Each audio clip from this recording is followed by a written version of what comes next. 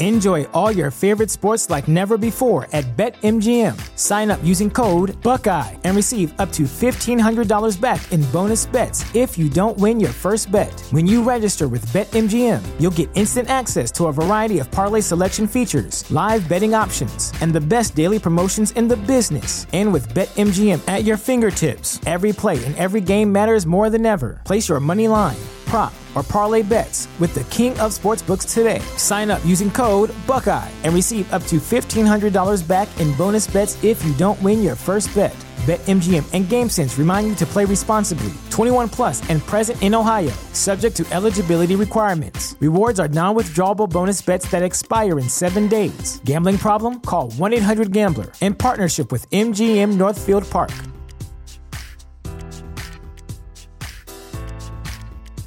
Support for this podcast and the following message come from Corient. Corient provides wealth management services centered around you. They focus on exceeding your expectations and simplifying your life. Corient has been helping high achievers just like you enjoy their lives more fully, preserve their wealth, and provide for the people, causes, and communities they care about. As one of the largest integrated fee-only registered investment advisors in the U.S., Corient has deeply experienced teams in 23 strategic locations. Corient has extensive knowledge spanning the full spectrum of planning, investing, lending, and money management disciplines. Leverage Corient's exclusive network of experts to craft custom solutions designed to help you reach your financial goals, no matter how complex they may be. Real wealth requires real solutions. For more information, connect with a wealth advisor today at Corient.com. That's Corient.com. Corient.com.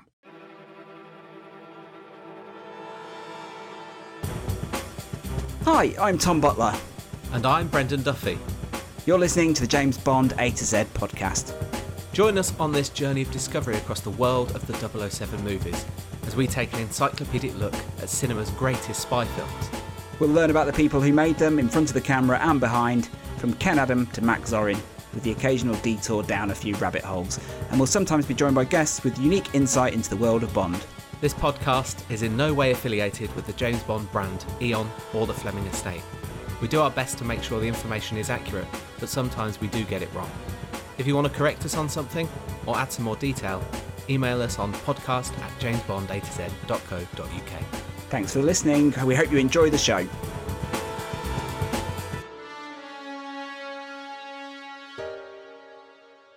Hello and welcome to the James Bond A to Z podcast, where W is for Wilson, Michael G. Wilson. My name is Thomas I. Butler, and joining me is to explore the life and career of the co-writer of 5 Bond films, producer of 15 Bond films, and the brains behind James Bond Jr. Consider him slimed. It's Mr. Brendan J. Duffy. Oh, nice. Yes, hello. So, Michael G. Wilson, he's an interesting one, isn't he? I think when you think about the people behind Bond, you think Cubby, you think Harry. And nowadays, I think if you ask the man on the street, they'd probably be able to name Barbara Broccoli as the producer. Yeah, absolutely. Despite the fact he is the producer that has produced Bond films the longest, longer than all of them. Yeah, absolutely. Something we will we'll discuss, I guess.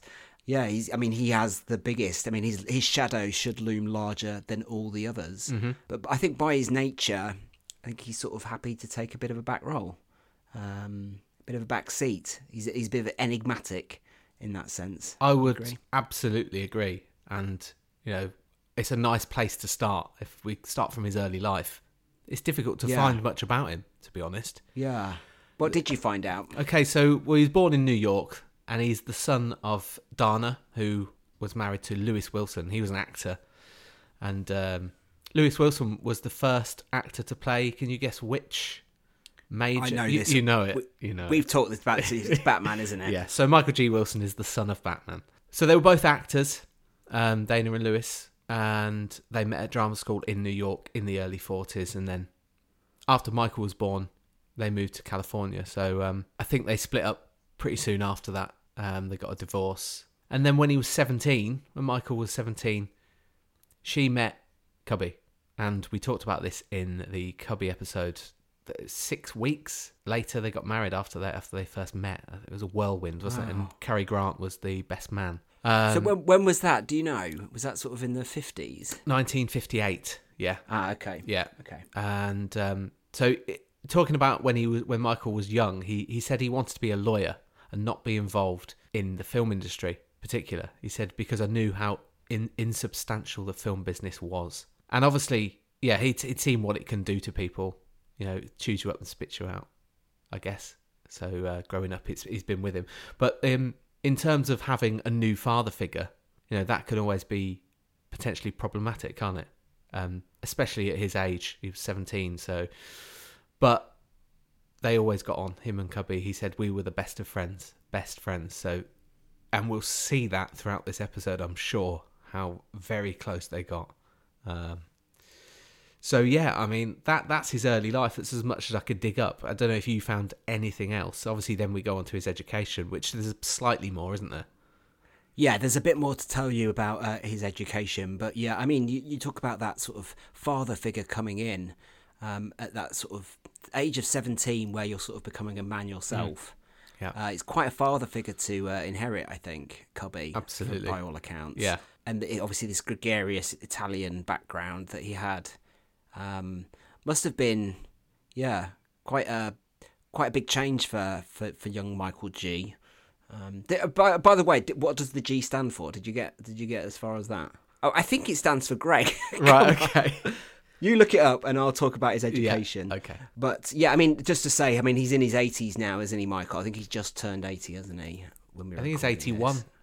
81. Yeah. So looking back at his education, I can't tell you much about his high school education, but I know that he went to a place called Harvey Mudd College to study electrical engineering in the early 1960s.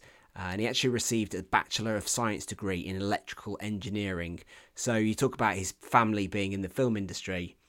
About electrical engineering is probably about as far away from that as you could get, really. Yeah. So you can see here, you know, he wants to plough his own, furrow his own plough or plough his own furrow. I can't remember what which way around it is. Anyway, this place he went to, the Harvey Mudd College, it's a private college in California, and it's focused very much on science and engineering. And it was only founded in 1955. Classes then began a couple of years later in 57. And the founding year, there was only 48 students, one building and a dormitory. So Michael must have been like one of the first students through the door at this place in its early years. But as a private college, you know, he comes from a wealthy background, I guess. They sort of were able to get him in there. But some of the other people that went to Harvey Mudd include Jonathan Gay, the creator of Adobe Flash, and Michael Tapper from the band We Are Scientists. So, yeah, apparently it's got a very sort of rich heritage of people coming from there into software. Right. So later, many years later, in fact 2020, he got a Lifetime Recognition Award from Harvey Mudd College, and that's sort of to honour people who go on to have a dedication to the college and also to service to society. And he was also chosen to be on the Association of Board of Governors there at Harvey Mudd as well. So after leaving there, he went to work, working in electrical engineering, I believe, but not long after that, actually made a complete about face, went from studying, obviously, from his engineering industry, and he enrolled at Stanford University to study law. And he got a Juris Doctor degree from the Stanford Law School. So basically, he's a doctor of law. And the Juris Doctor, the JD, apparently it's a graduate entry level professional degree in law in America. So it's the standard degree that you have to obtain to practice law in America. So yeah, Stanford Law is a private. Another private university, and that's in California, and it's considered to be one of the most prestigious law schools in the world. So quite incredible for this guy to go from electrical engineering, do a complete right turn into law. I think he sort of demonstrates a man of, you know, great intellect. Absolutely. A very smart guy who can turn his mind to whatever he wants to. So that's what he did. Went to Stanford, studied law, got his JD in law. And just an update on the middle name. It's Greg. 3 G's, so it's Michael G. Wilson.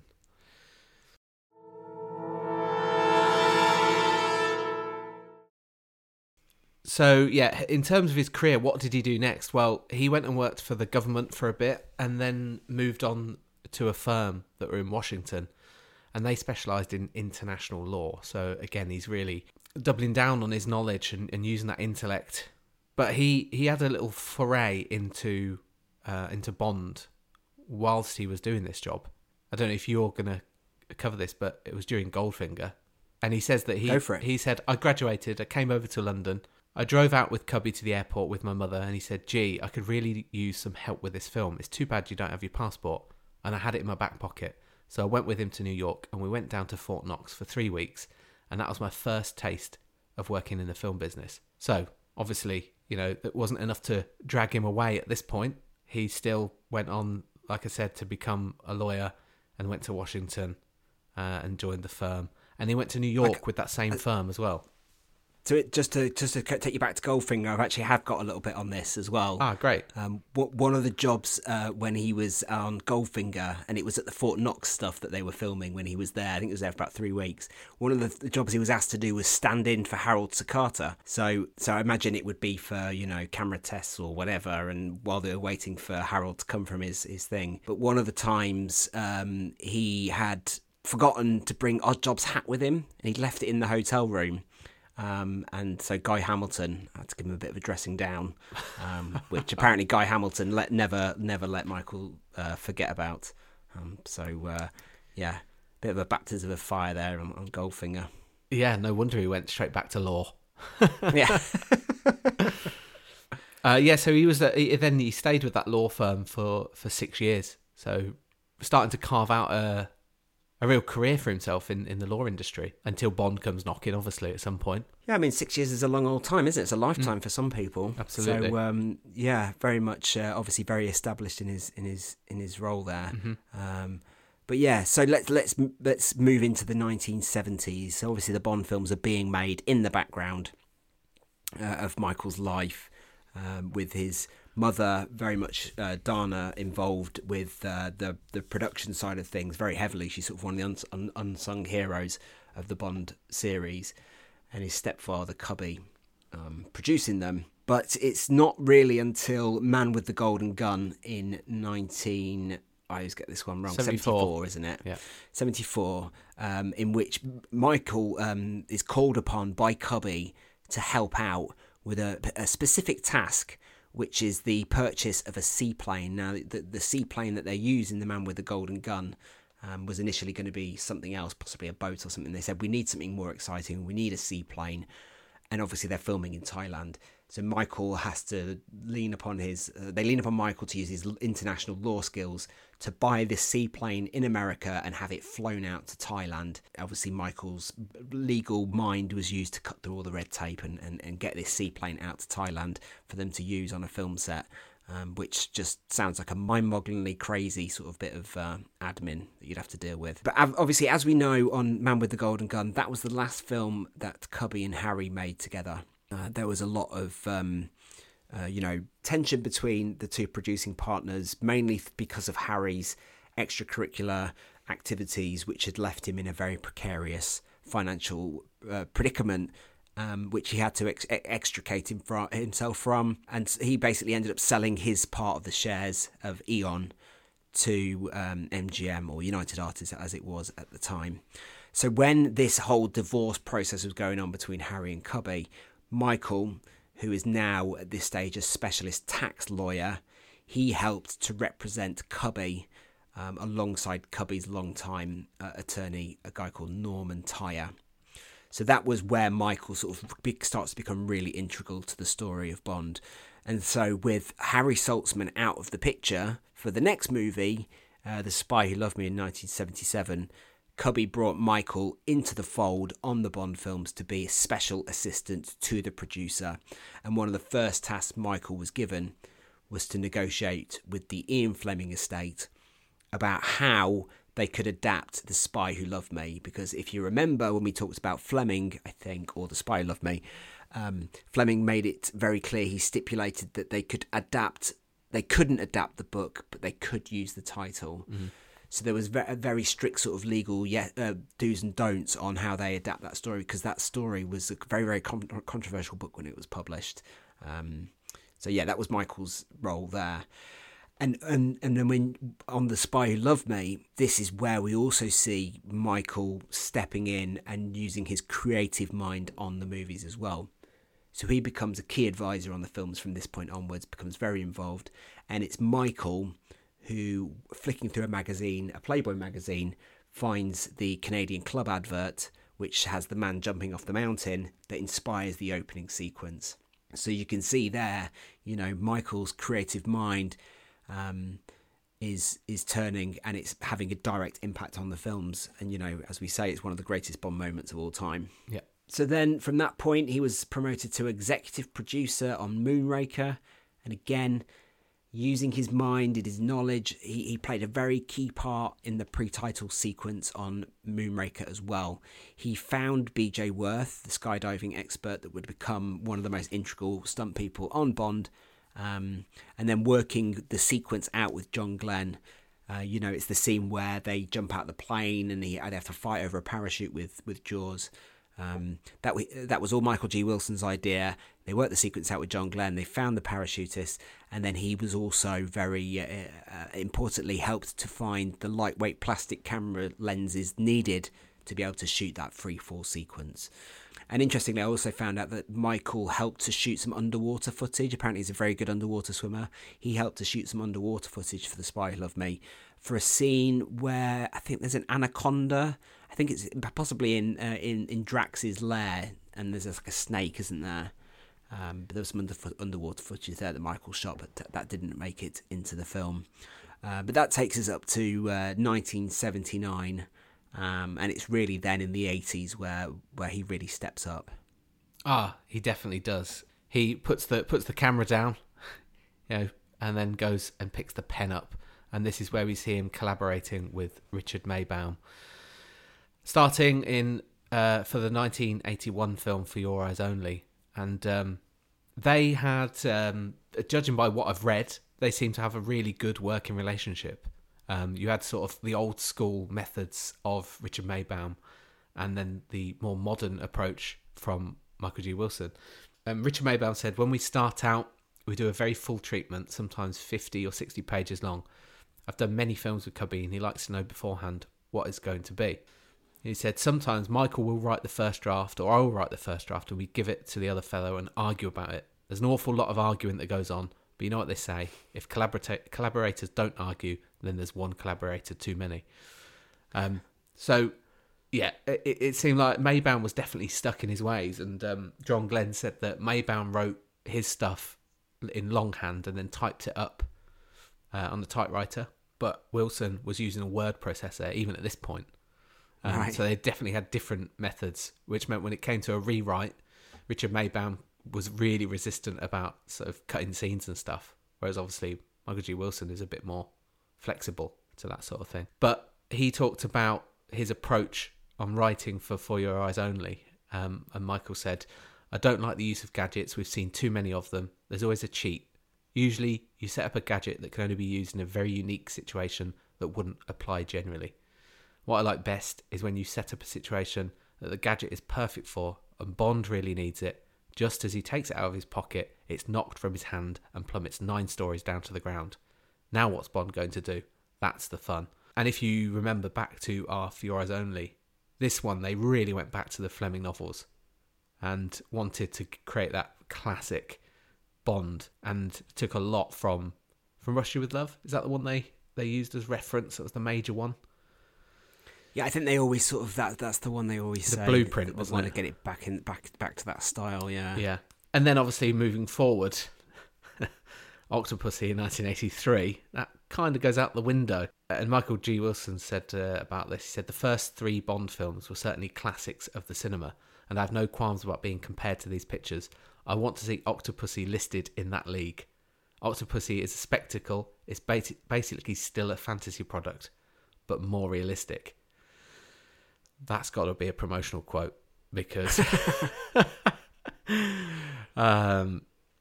yeah, but when we get to A View to a Kill in 1985, he steps up again, And so he's still co-writing with Richard Maybaum, but he's promoted from executive producer to co-producer with Cubby on this one.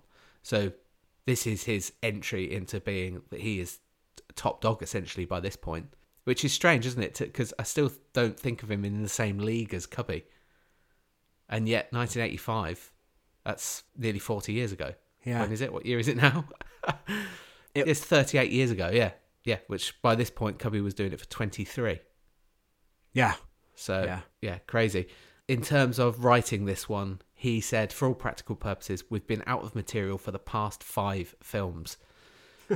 We will bring in the occasional Fleming element from the books, which haven't been used in the films, but that's not much help when you get down to basic plotting. And Maybaum, this is again where he sings these praises of working with Michael. He said, Michael is very receptive. He's the only man I've actually worked with on the Bonds. Other writers have come on before or after me, but never with me until Michael. He has lots of ideas and we like each other, which always helps. So I guess it was more of a harmonious period during the 80s, isn't it? Regardless of what the end results are.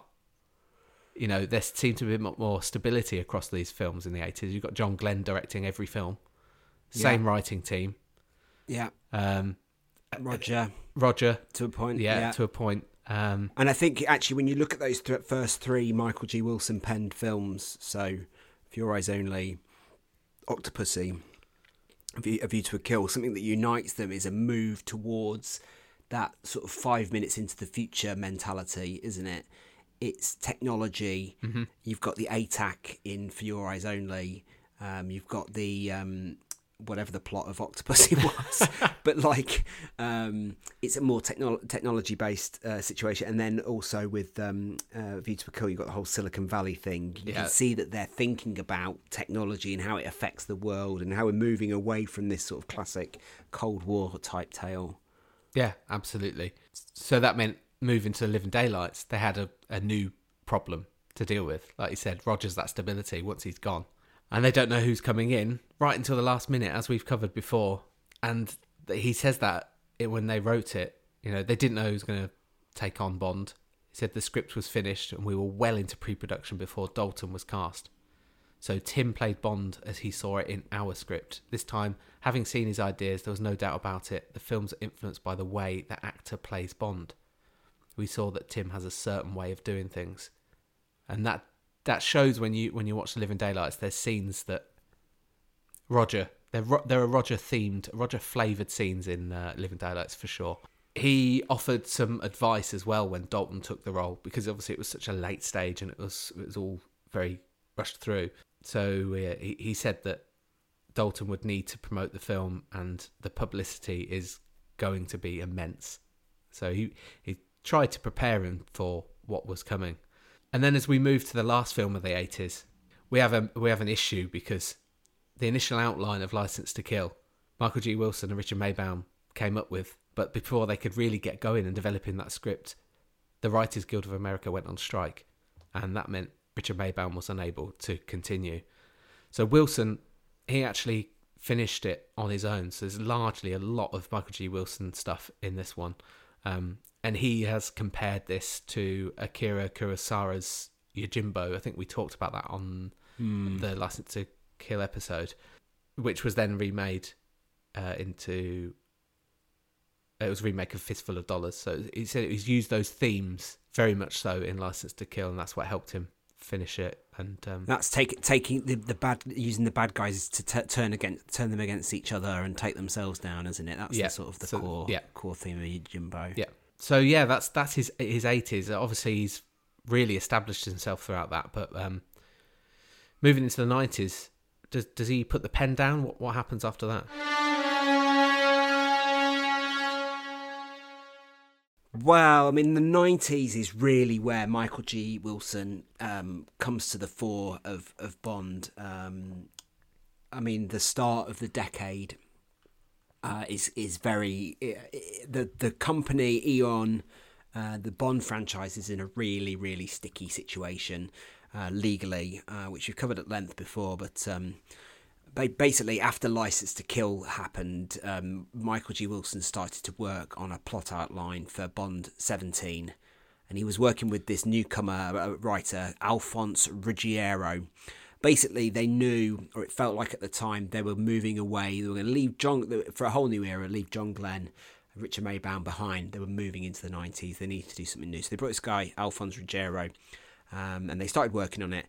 But unfortunately, due to legal actions, everything was put on hold. You can go back and see our sort of GoldenEye episode for more detail on what was going on there.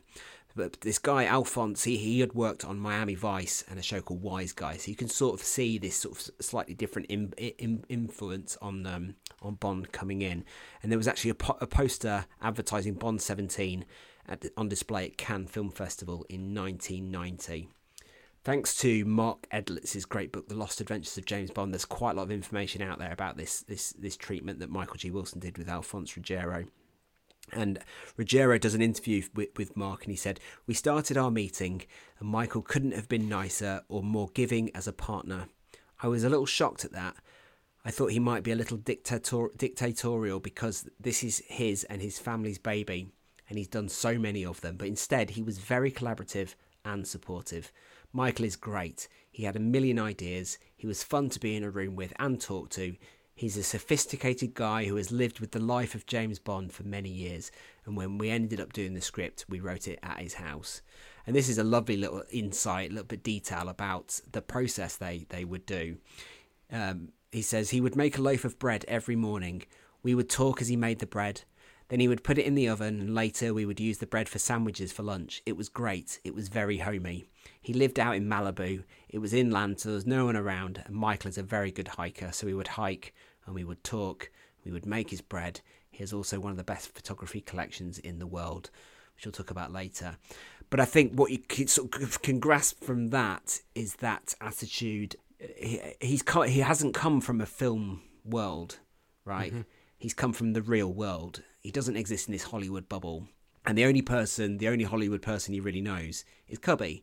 And Cubby also has, from my understanding, like this homely way of doing things, mm-hmm. very down to earth, very people person. So I think that image of working with Michael on this script is just, it sounds idyllic, really. So after they finished their work on Bond 17, Dalton's third Bond movie, a couple of writers called William Davies and William Osborne were then hired to turn that into a screenplay.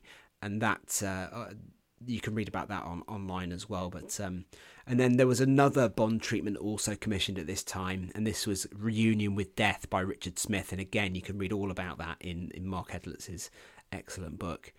But basically, legal issues between United Artists, MGM, Danjaq delayed the production on Bond 17.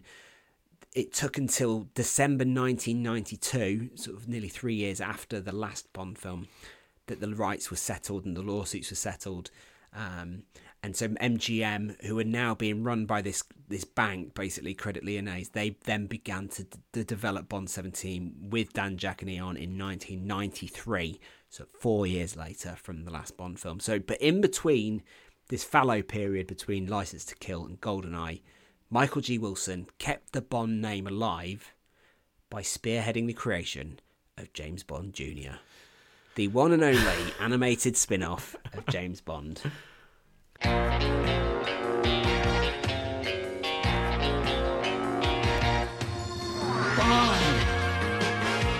James Bond Jr. No one can stop him, but scum always tries. Young Bond cuts through each web of spies. He learned the game from his Uncle James. Now he's heir to the name James Bond. You're laughing, Brendan. Yeah. Great. Did you ever watch this when it was on air? No, I didn't. No. Did you? No, I was sort of aware of it. It was sort of around in the ether at the time. But I never really...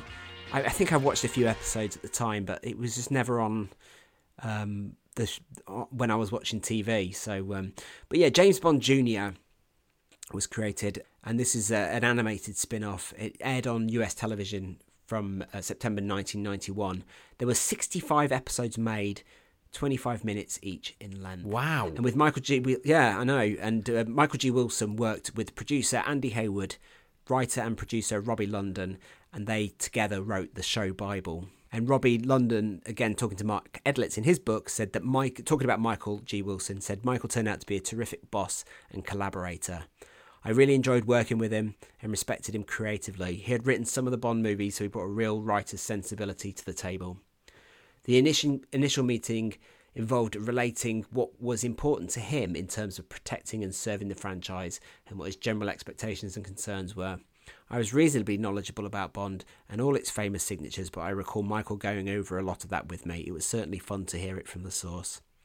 I felt I had bonded creatively with Michael. I remember he took me out on a celebratory wrap lunch after the completion of the Bible, and he introduced me to the legendary Cubby Broccoli, the father of the James Bond movie franchise. So they did all this work, 65 episodes. I think it was the people behind the Ninja Turtles cartoon that perhaps they turned to, and they were the creative people that went on to do it.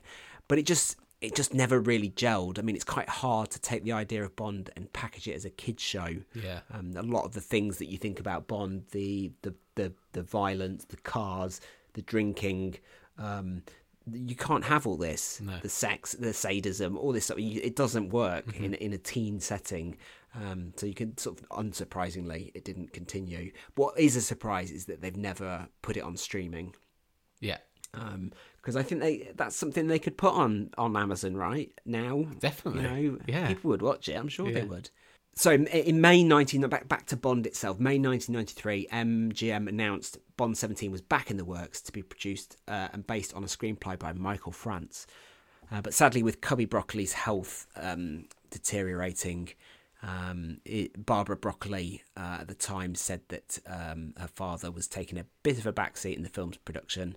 And so Barbara Broccoli and Michael G. Wilson took over the lead roles in production, while Cubby oversaw the production as a consulting producer, credited as presenter of GoldenEye. And sadly, Cubby died 7 months after the release of GoldenEye. But Pierce Brosnan was the man who was brought in. They had him lined up because of the situation they'd had with Timothy Dalton previously. See our Brosnan episodes for more detail on that. But Michael G. Wilson, he saw that GoldenEye, one of the things that he sort of stipulated was that the movie needed to be post-Cold War. And also because of his brain and his mind, he was also key to putting the idea of the internet within that movie. And he actually had to explain to Jeffrey Kane what the internet was. Very smart guy. And talking about the pressures of GoldenEye at the time, Michael G. Wilson said, "We have a successful series, and of course you're always on the line every picture. The next picture we do will be on the line again. You're never not on the line. You can't ever relax. You can't ever sit back. This picture is probably more important for the studio than it is for us in the sense of financial impact it will have." Then Cubby died in 96. And paying tribute to him, Michael said, "In our office we sat across from each other. He was my mentor and my dearest friend."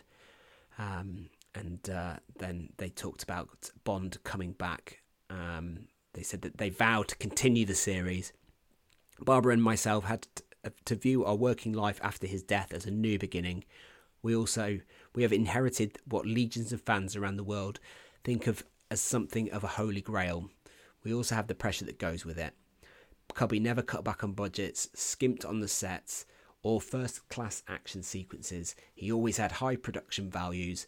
Barbara and I have pledged to produce the films in the same way. I mean, that's absolutely huge pressure for them both. But unbelievable. But they've had such a great mentor. Yeah. But at this stage, I mean, after GoldenEye, you see Michael stepping away from any sort of writing duties, but he obviously playing a key part into finding out what Bond is, figuring out who Bond is, and this is where we talk about them getting the writers together to figure out a Bond Bible, perhaps inspired by the Bible that they wrote for the James Bond Jr. And they went on to produce obviously all the 90s Bond films together. And we've covered these films at length, so just as a potted history, Tomorrow Never Dies was fraught with difficulties. They faced another legal battle with Kevin McClory at the time when he was trying to get things off the ground with Sony, so that was something that Michael and Barbara dealt with together.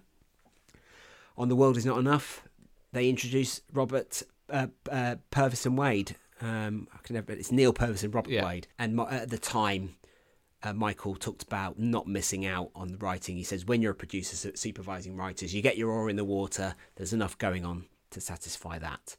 And one of the things that Michael introduced on that film, on The World Is Not Enough, was the chainsaw helicopters. That was a Michael G. Wilson idea that went into the movie. Then we've got Die Another Day. And talking about working with Michael, the MGM exec at the time, Chris McGurk, said Michael was very cerebral, very thoughtful, very wedded to the tradition of the Bond movies. He comes at things from a more intellectual standpoint, saying that Michael can be the voice of reason. So that's how he says that Barbara's very passionate, Michael's very intellectual, and that's the sort of the yin and yang of them, the two of them. And it's at this stage on Die Another Day that we have Michael's son Greg being brought into the fold. And so more on Greg in a minute. And on Die Another Day, Greg Wilson would take notes at story meetings and then adding his own ideas where appropriate. And on Die Another Day, one of the big important decisions was Lee Tamahori. Barbara and Michael backed him all the way. He was the director they wanted. MGM didn't want him, but they backed their man, for better or for worse, and later found themselves distancing themselves from the whole decision. Talking about the challenge after Die Another Day, they said, we actually had to sit down and write the next film, and it became abundantly clear they had nowhere to go without being frankly science fiction. And that being the case, it became harder and harder to come up with a plot and situations in that vein. So that takes us up to 2002.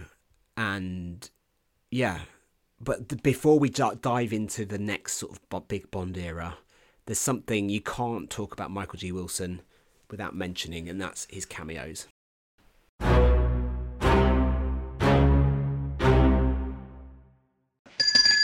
Coffee? Medium sweet. 2 medium sweet.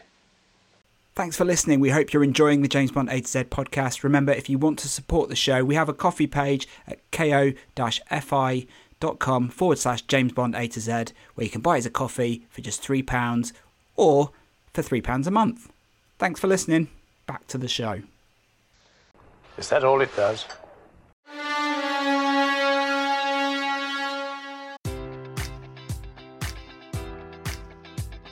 Enjoy all your favorite sports like never before at BetMGM. Sign up using code Buckeye and receive up to $1,500 back in bonus bets if you don't win your first bet. When you register with BetMGM, you'll get instant access to a variety of parlay selection features, live betting options, and the best daily promotions in the business. And with BetMGM at your fingertips, every play and every game matters more than ever. Place your money line, prop, or parlay bets with the king of sportsbooks today. Sign up using code Buckeye and receive up to $1,500 back in bonus bets if you don't win your first bet.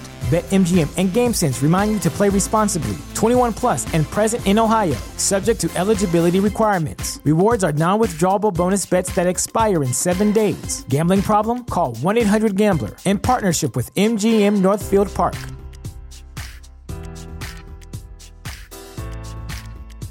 Support for this podcast and the following message come from Corient. Corient provides wealth management services centered around you. They focus on exceeding your expectations and simplifying your life. Corient has been helping high achievers just like you enjoy their lives more fully, preserve their wealth, and provide for the people, causes, and communities they care about. As one of the largest integrated fee-only registered investment advisors in the U.S., Corient has deeply experienced teams in 23 strategic locations. Corient has extensive knowledge spanning the full spectrum of planning, investing, lending, and money management disciplines. Leverage Corient's exclusive network of experts to craft custom solutions designed to help you reach your financial goals, no matter how complex they may be. Real wealth requires real solutions. For more information, connect with a wealth advisor today at Corient.com. That's Corient.com. Corient.com. You know how to book flights and hotels. All you're missing is a tool to plan the travel experiences you'll have once you arrive. That's why you need Viator. Book guided tours, activities, excursions, and more in one place to make your trip truly unforgettable. Viator has over 300,000 travel experiences to choose from. Everything from simple tours to extreme adventures and all the niche, interesting stuff in between. So you can plan something that everyone you're traveling with will enjoy. Real traveler reviews give the inside scoop from people who've already been on the experiences you're considering. So you can plan with confidence. Free cancellation helps you plan for the unexpected. And 24/7 customer support means you can travel worry-free. Download the Viator app now and use code Viator10 for 10% off your first booking in the app. Find travel experiences for you. Do more with Viator. Oh, absolutely, yeah. So he has made lots of cameos, and both speaking and non-speaking, both credited and uncredited. His first, do you know what his first was? Right, well, let me think. It's going to be on... No, I don't know. For Your Eyes Only, maybe? Goldfinger. Oh, okay. Yeah. Wow. As a soldier in the Fort Knox scene. Oh, can you see him? Sort of. It's like Right. It's quite dubious, but there's a video on YouTube that compiles them all together. It's worth having a look. But I mean, it stands to reason. He was there. We know he was there. So, but he has made a cameo appearance in every Bond film since 1977. Wow. Which means he's second in appearances to Desmond Llewellyn in the Bond films. Here's a list of them, and I think we did this in, I don't know if it was the last episode or the one before, little Easter eggs that Bond fans can spot. What were we talking about on the previous episode? We were talking about vodka martinis. We were also talking about universal export. That's so it. Like it has no impact on if you don't know. It's Absolutely, there, and this is another one of those. It's great, and it's nice to see him pop up when you're not expecting it. So yeah, he's at the Pyramid Show in The Spy Who Loved Me in the audience. Right. He is in Moonraker. He's in there twice. He's a tourist in Venice on the bridge in the background. Right. It's a hard one to spot that. And he's also a NASA technician. He's a priest at a Greek wedding in For Your Eyes Only. Yeah, that was the one I was thinking of, because he's got like the priest Yes. smock on, hasn't he? Yeah. He's a member of the Soviet Security Council and a tourist on a riverboat in India in Octopussy. In A View to a Kill, he's just a voice. He's a voice when Bond enters the San Francisco City Hall. Okay. Living Daylights, he is an audience member at the Vienna Opera House. It's At the quite Opera visible in House. that one. Yes. Yeah. Is he sat with his wife in that one? Oh, I'm not sure. I think his wife's in that scene as well. Ah. Yeah. License to Kill, he's a DEA agent in the pre-title sequence. Right. And he has a line, if they hurry, they might be able to grab the bastard. Right. So GoldenEye, he's the hand of a operative that is seen grabbing Chuck Farrell's ID. Oh, okay. And he's a member of the Russian Security Council. He's round the table, isn't he? Yeah. Yes. Yeah. Tomorrow Never Dies, he's on the video conference with Carver, and that's where he Yes. delivers the line, consider him slimed. Slimed, yeah. Yeah. He works in the casino in Baku in The World Is Not Enough. Right. He is a tourist in Havana in Die Another Day, but he's also credited in this as General Chandler. So he's... Yes, because in the Die Another Day, at the end scene with what's his name? Michael Madsen. Yeah. He's in one of those generals in that ring, isn't he? Yeah. Casino Royale, another very prominent one. You can probably remember this one. Go on. So he's the chief of police. If you remember where they sat outside. Yes. Yeah. With Mathis. Yeah. Quantum of Solace is a man reading a newspaper in the hotel lobby. Okay. He's quite visible in that one. Skyfall, he is in a deleted scene at the funeral. He's a mourner. Spectre, again, very visible. He's having a conversation with C. Right. And in No Time to Die, any guesses? Do you remember where he is? I know this one. He's at Blofeld's birthday party, isn't he, in Cuba? Yeah. So he's clearly a Spectre agent, isn't he? He's been in all these. He's an undercover agent, isn't he? He's either that, or he's Stan Lee. He's the Watcher of the Bond world. Yeah. But it's great to spot him. So it's nice to see. Like I said, there's a YouTube video with them all compiled, but I think it's much more fun to just watch the film, and then when he pops up, you can see him. It's a good drinking game, isn't it? If he Yeah. pops up, have a shot. Yeah. So into the Craig era now. After Die Another Day, obviously for one reason and many others, it was time for a reboot. And with Sony behind the films, Michael G. Wilson knew at the time with Barbara that it was clear they needed to go back to basics, and obviously he's there drawing on his experiences that he's had on the past. You know, he went from Moonraker to For Your Eyes Only. He knew it was time to pump the brakes, to go back to the books, and that's what they did. Michael and Richard Maybaum had explored the idea of doing a young James Bond or an early career James Bond in 1986 while they were developing The Living Daylights. But Cubby at the time nixed the idea. He said no one wants to see Bond As an amateur or something. Yeah, as an amateur. He's got to be like fully fledged. But no, they stuck to their guns. They knew it was Casino Royale. They'd recently got the rights back to the book. Casino Royale it was going to be. And at this stage, Pierce Brosnan had priced himself out of the movies, basically. He was looking for more and more money, and Casino Royale just lent itself to a fresh start for Bond. So they needed to go and look for another Bond actor. Now, Daniel Craig was Barbara's choice right from the start. But Michael admits that they looked at a lot of people, and I'm sure that's Michael just doing his due diligence, right? Making sure, have we seen everyone? Let's just go for the right person. So they looked at a lot of other people while they were working on the script, because if you remember, they had Daniel, but Daniel wasn't prepared to sign on until he saw the script. Yeah. So while they were working on the script to make sure it met his approval, they saw lots and lots of other different actors. But Daniel Craig ended up winning the gig, and Michael and Barbara become the producers that we know today. And they make 5 James Bond films with Daniel Craig. And so by 2015, Michael had been working on the Bond films longer than Cubby had. So at this stage, Michael's been working on the Bond films longer, 7 years more than Cubby ever did do, which is quite incredible, really.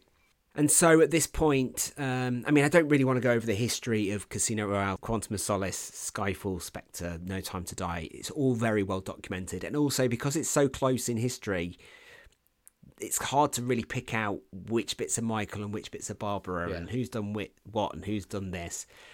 I think the further away from time we get, these things will become clear.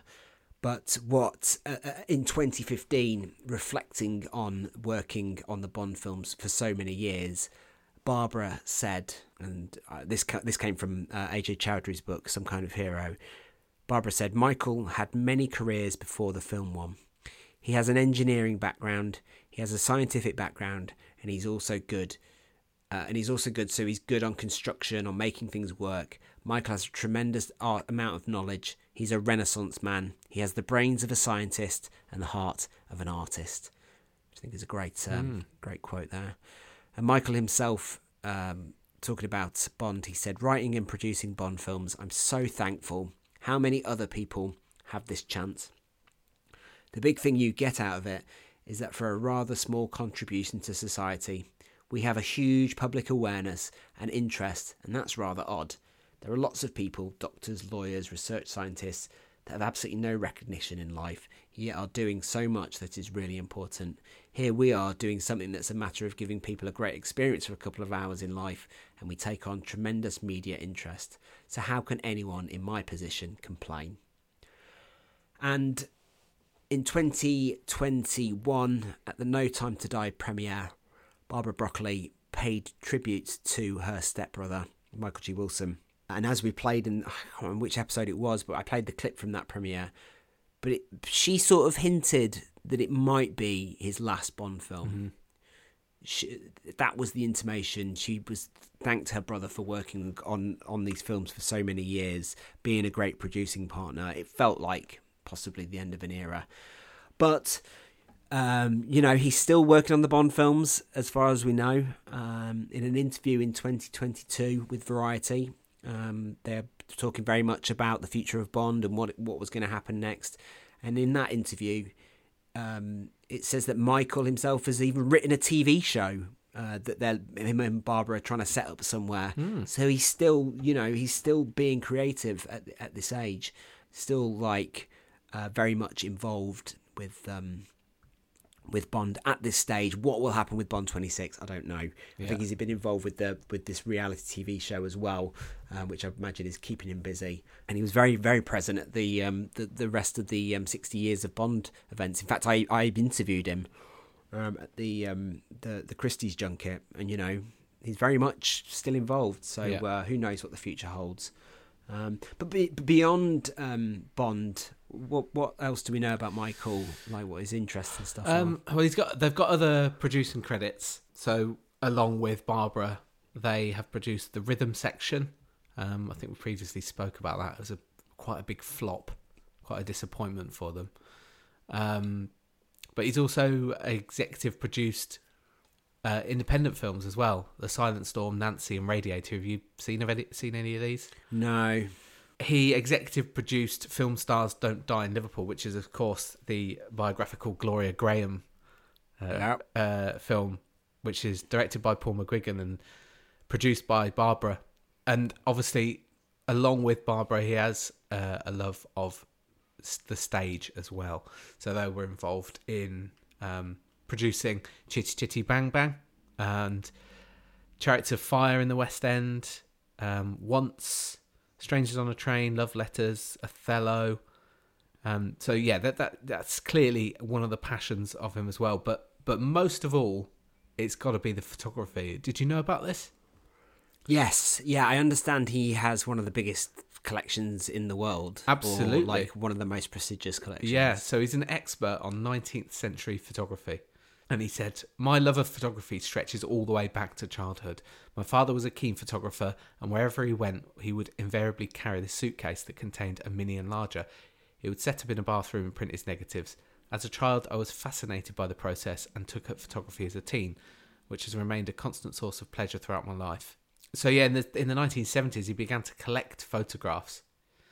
At this point, he was already collecting antique books, manuscripts, and also books and pamphlets that were printed in Europe before 1501. So he was really into that. But he was talking to his wife and an old college friend. And his old college friend was married to someone called Weston Naif, who was a curator of prints and photographs at the Metropolitan Museum of Art in New York. So that sort of inspired him to start transfer his collecting to photographs. So he was already collecting things, but he moved it across to photographs. And when he started, it was at a time where it wasn't really the in thing, nobody was doing it. Galleries weren't really showing photographs at this time, I guess due to snobbery, I assume at this point. And auction houses were just starting to have them as well. And it was a London auction that he actually bought his first batch of 19th century prints. And I mean, his collection spans the entire history of photography. And it's more often than not, it's out on loan to different galleries. He works very closely with the Tate. So along with his wife, Jane, he founded the Wilson Centre for Photography. And that is a facility that researches the history, aesthetics, and the preservation of photographs. So yeah, this is a major passion of his, and he actually did a special 007 edition product with Leica. He teamed up with Leica, and they did a set of 25 images, and he curated this. And so there were four people each had a Leica camera to take photos while they were making No Time to Die. So Daniel Craig had one. Greg Williams, who of course he wrote the book. He did the Die Another Day onwards, didn't he? Yeah, he's done the Bond on set. That's it, isn't it? That's what it's called. Yeah. Nicola Dove and himself. So they're on the Leica website. There's some really good photos actually. And each one's got a different flavour. And he said, when curating the portfolio, often opted for black and white images in the traditional style. Leica cameras and lenses produce excellent results in this medium. Each photographer not only brought their unique vision to the project, but also a personal relationship to the subject. And he said that Daniel Craig's got a very particular eye And he said he's taken some wonderful behind-the-scenes shots focused on the people who help us bring Bond to life. He said Greg Williams is, of course, a world-renowned photographer who has worked with us on Bond for many years. Nicola Dove is on set full-time to document the making of the film. She's forever watching those special moments. And he said, I just snap at anything that moves. Very, very humble there, because his photos are very good as well. So he's also a fellow of the Science Museum in London. He's a trustee for the Carnegie Institution for Science, Harvey Mudd College, and Santa Barbara Museum of Art. In 2010, he was given the Royal Photographic Society's Award for Outstanding Service to Photography, and that goes along with an honorary fellowship of the Society as well. Along with Barbara, they are the founders of the London Screen Academy. 2014, along with Barbara, they were given the Producers Guild of America, the David O. Selznick Achievement Award in Theatrical Motion Pictures. 2013, they got the BAFTA Award for Outstanding British Film for Skyfall. 2008, they were appointed Officers of the Order of the British Empire, so OBE. And then in 2022, they were awarded CBEs, which is Commander of the Order of the British Empire. So, I mean, that really wraps up the Michael's involvement in Bond. But it's worth talking about the next generation of Wilsons, because Michael isn't the last one working on Bond. He, like you said, he's married to his wife Jane, and they've got 2 sons. The older brother is David G. Wilson. I think the G stands for Greg. And he, up until 2017, was the head of creative and business affairs for Eon Screenwriters Workshop, and as well as the vice president of global business strategy for Eon. But he left the company to work on, he's got like a video game venture that he works with. I think it's like creating experiences in augmented reality and virtual reality and stuff. But David, he started out as a screenwriter and assistant producer, and he worked on as an assistant director on lots of Japanese films in Tokyo, lots of sort of small, low-budget films. And then on Bond, he got credits as an additional assistant director on GoldenEye, a computer network administrator on Tomorrow Never Dies, a systems administrator on The World Is Not Enough, and he worked on product placement for Die Another Day. He has an assistant producer credit on Casino Royale, and also a script editor credit on Quantum of Solace. But like I said, he's very much been involved with the video games as well, and was the executive producer on GoldenEye 007, GoldenEye Reloaded, Bloodstone, and also 007 Legends. But after Casino Royale and his experience with the video games, he sort of decided to move out on his own, and he's now a venture capital angel investor, startup mentor, and the CEO of a platform called the Shared Experience Art Machine. So that's David Wilson. But Greg Wilson is the one that seems to be being groomed for big things at Eon. And as we mentioned, Greg was first involved on Die Another Day, where he was credited as a development executive. And talking about his time on Bond, he said, I joined Eon officially just before Quantum of Solace. I was freelancing for my first couple of Bond films before I realised that this is something that I definitely wanted to do. It's been an amazing thing to be part of. I like working with my family. I don't know if that's for everybody though. At first it seemed like the mafia. Once you join, you can never leave. But they really are wonderful people to work for, and Bond is the thing that demands most of our time and resources. But it's nice to work on different projects in between. So on Bond, he's had some sound design credits. He's also followed in his father's footsteps and had some cameos as well. He's in the Turkish bar in Skyfall with the Scorpion. And he's also in the scene where M and C meet in Spectre as well. And then on Casino Royale, Greg was assistant editor. So you can see there he's sort of finding his feet in the film industry, very much like Barbara did when she joined Eon. She did lots of different roles in publicity and, assistant producing, all that sort of stuff. So then Greg went on to be assistant producer on Quantum of Solace, associate producer on Skyfall, Spectre, and No Time to Die. And he's also associate producer on Film Stars Don't Die in Liverpool, and then exec producer on the rhythm section. And talking about his position as an associate producer, he said the main function as a regular producer is to solve problems, and technically the producer will raise the financing, supervise the production, approve the key decisions, and then make sure the film's completed and has distribution. But I'm doing a different sort of role to all those things. Mine is more about trying to always make sure the movie is better by trying to anticipate future problems and guessing what's going to be an issue. And so it's primarily about problem solving and troubleshooting. And a lot of my time is spent having one-on-one conversations with heads of departments, visiting them, getting them to trust me as someone they can confide in. And he's becoming more and more involved in public events.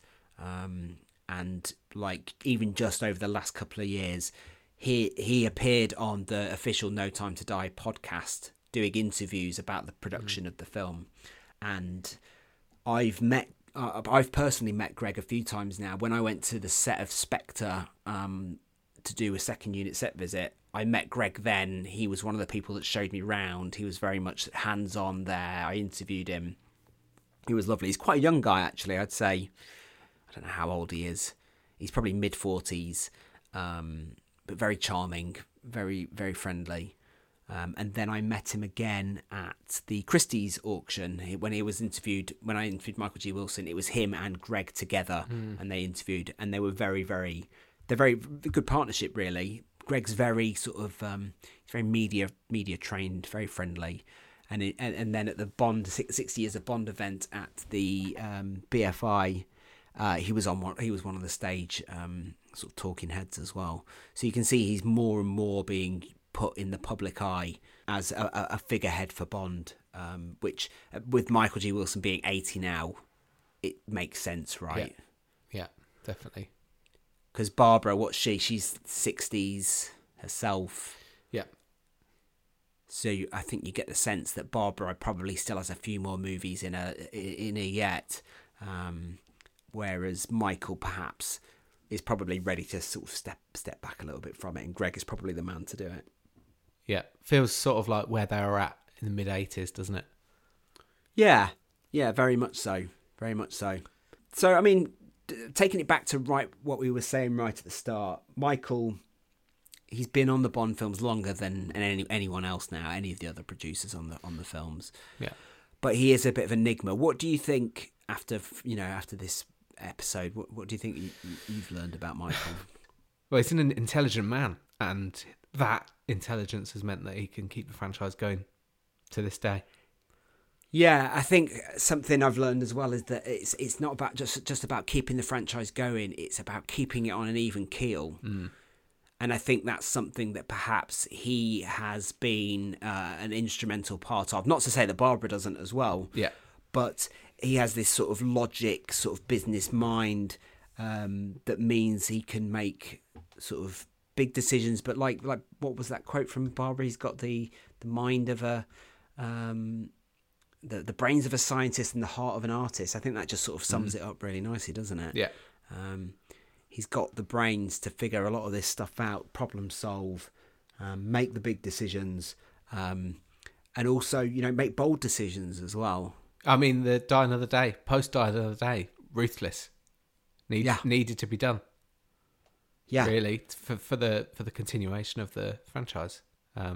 Yeah, and also you look at GoldenEye as well. I mean, that's obviously one that we are huge fans of. And yeah, Cubby was involved, but this was the one where they had to take over the reins and make a lot of interesting decisions, right? Yeah.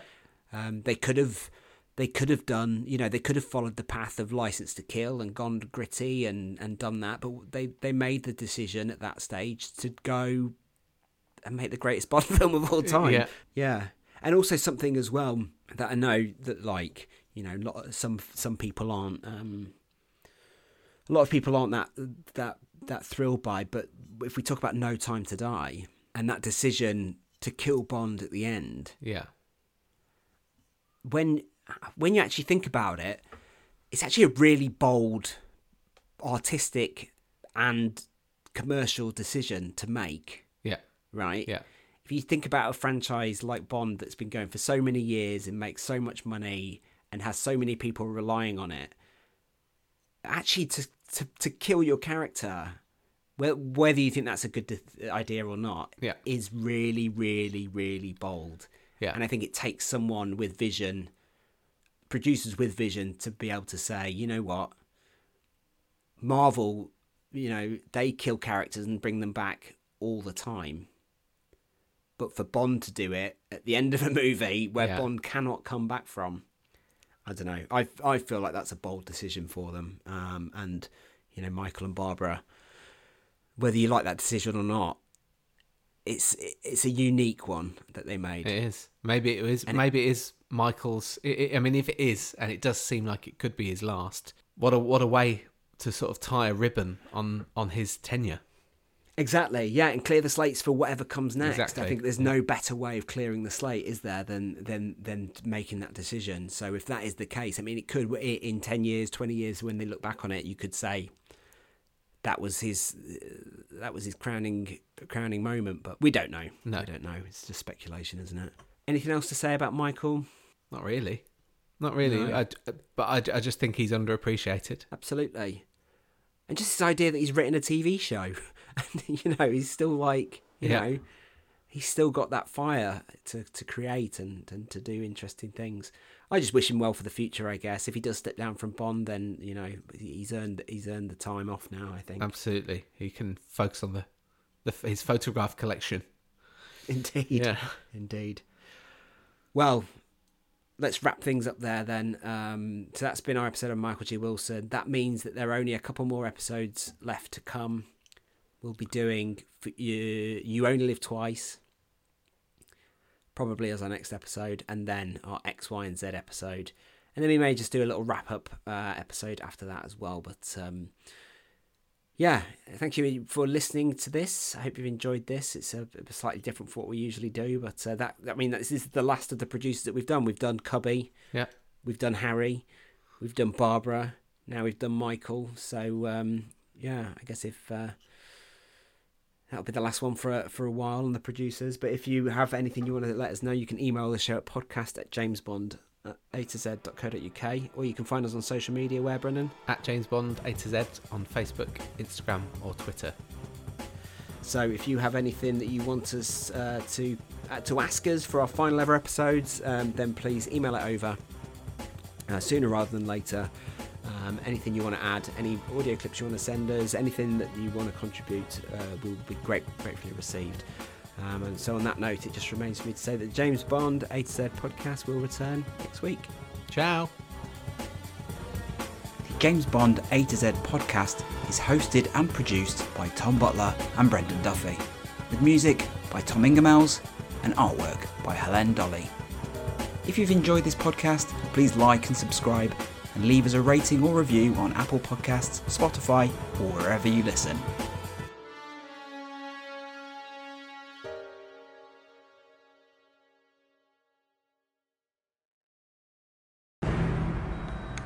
He's landing at Craig Key. Advise Key West Drug Enforcement.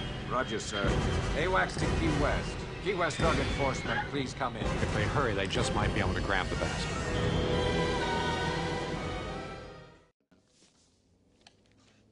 Mr. Wallace, call the president.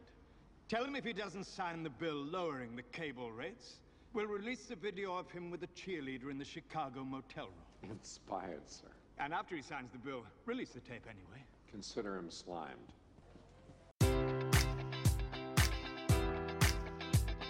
Enjoy all your favorite sports like never before at BetMGM. Sign up using code Buckeye and receive up to $1,500 back in bonus bets if you don't win your first bet. When you register with BetMGM, you'll get instant access to a variety of parlay selection features, live betting options, and the best daily promotions in the business. And with BetMGM at your fingertips, every play and every game matters more than ever. Place your money line, prop, or parlay bets with the king of sportsbooks today. Sign up using code Buckeye and receive up to $1,500 back in bonus bets if you don't win your first bet.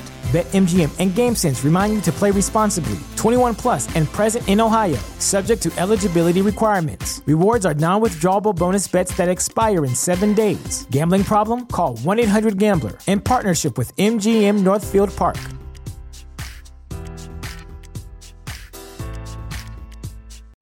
You know how to book flights and hotels. All you're missing is a tool to plan the travel experiences you'll have once you arrive. That's why you need Viator. Book guided tours, activities, excursions, and more in one place to make your trip truly unforgettable. Viator has over 300,000 travel experiences to choose from. Everything from simple tours to extreme adventures and all the niche, interesting stuff in between. So you can plan something that everyone you're traveling with will enjoy. Real traveler reviews give the inside scoop from people who've already been on the experiences you're considering. So you can plan with confidence. Free cancellation helps you plan for the unexpected. And 24/7 customer support means you can travel worry-free. Download the Viator app now and use code Viator10 for 10% off your first booking in the app. Find travel experiences for you. Do more with Viator.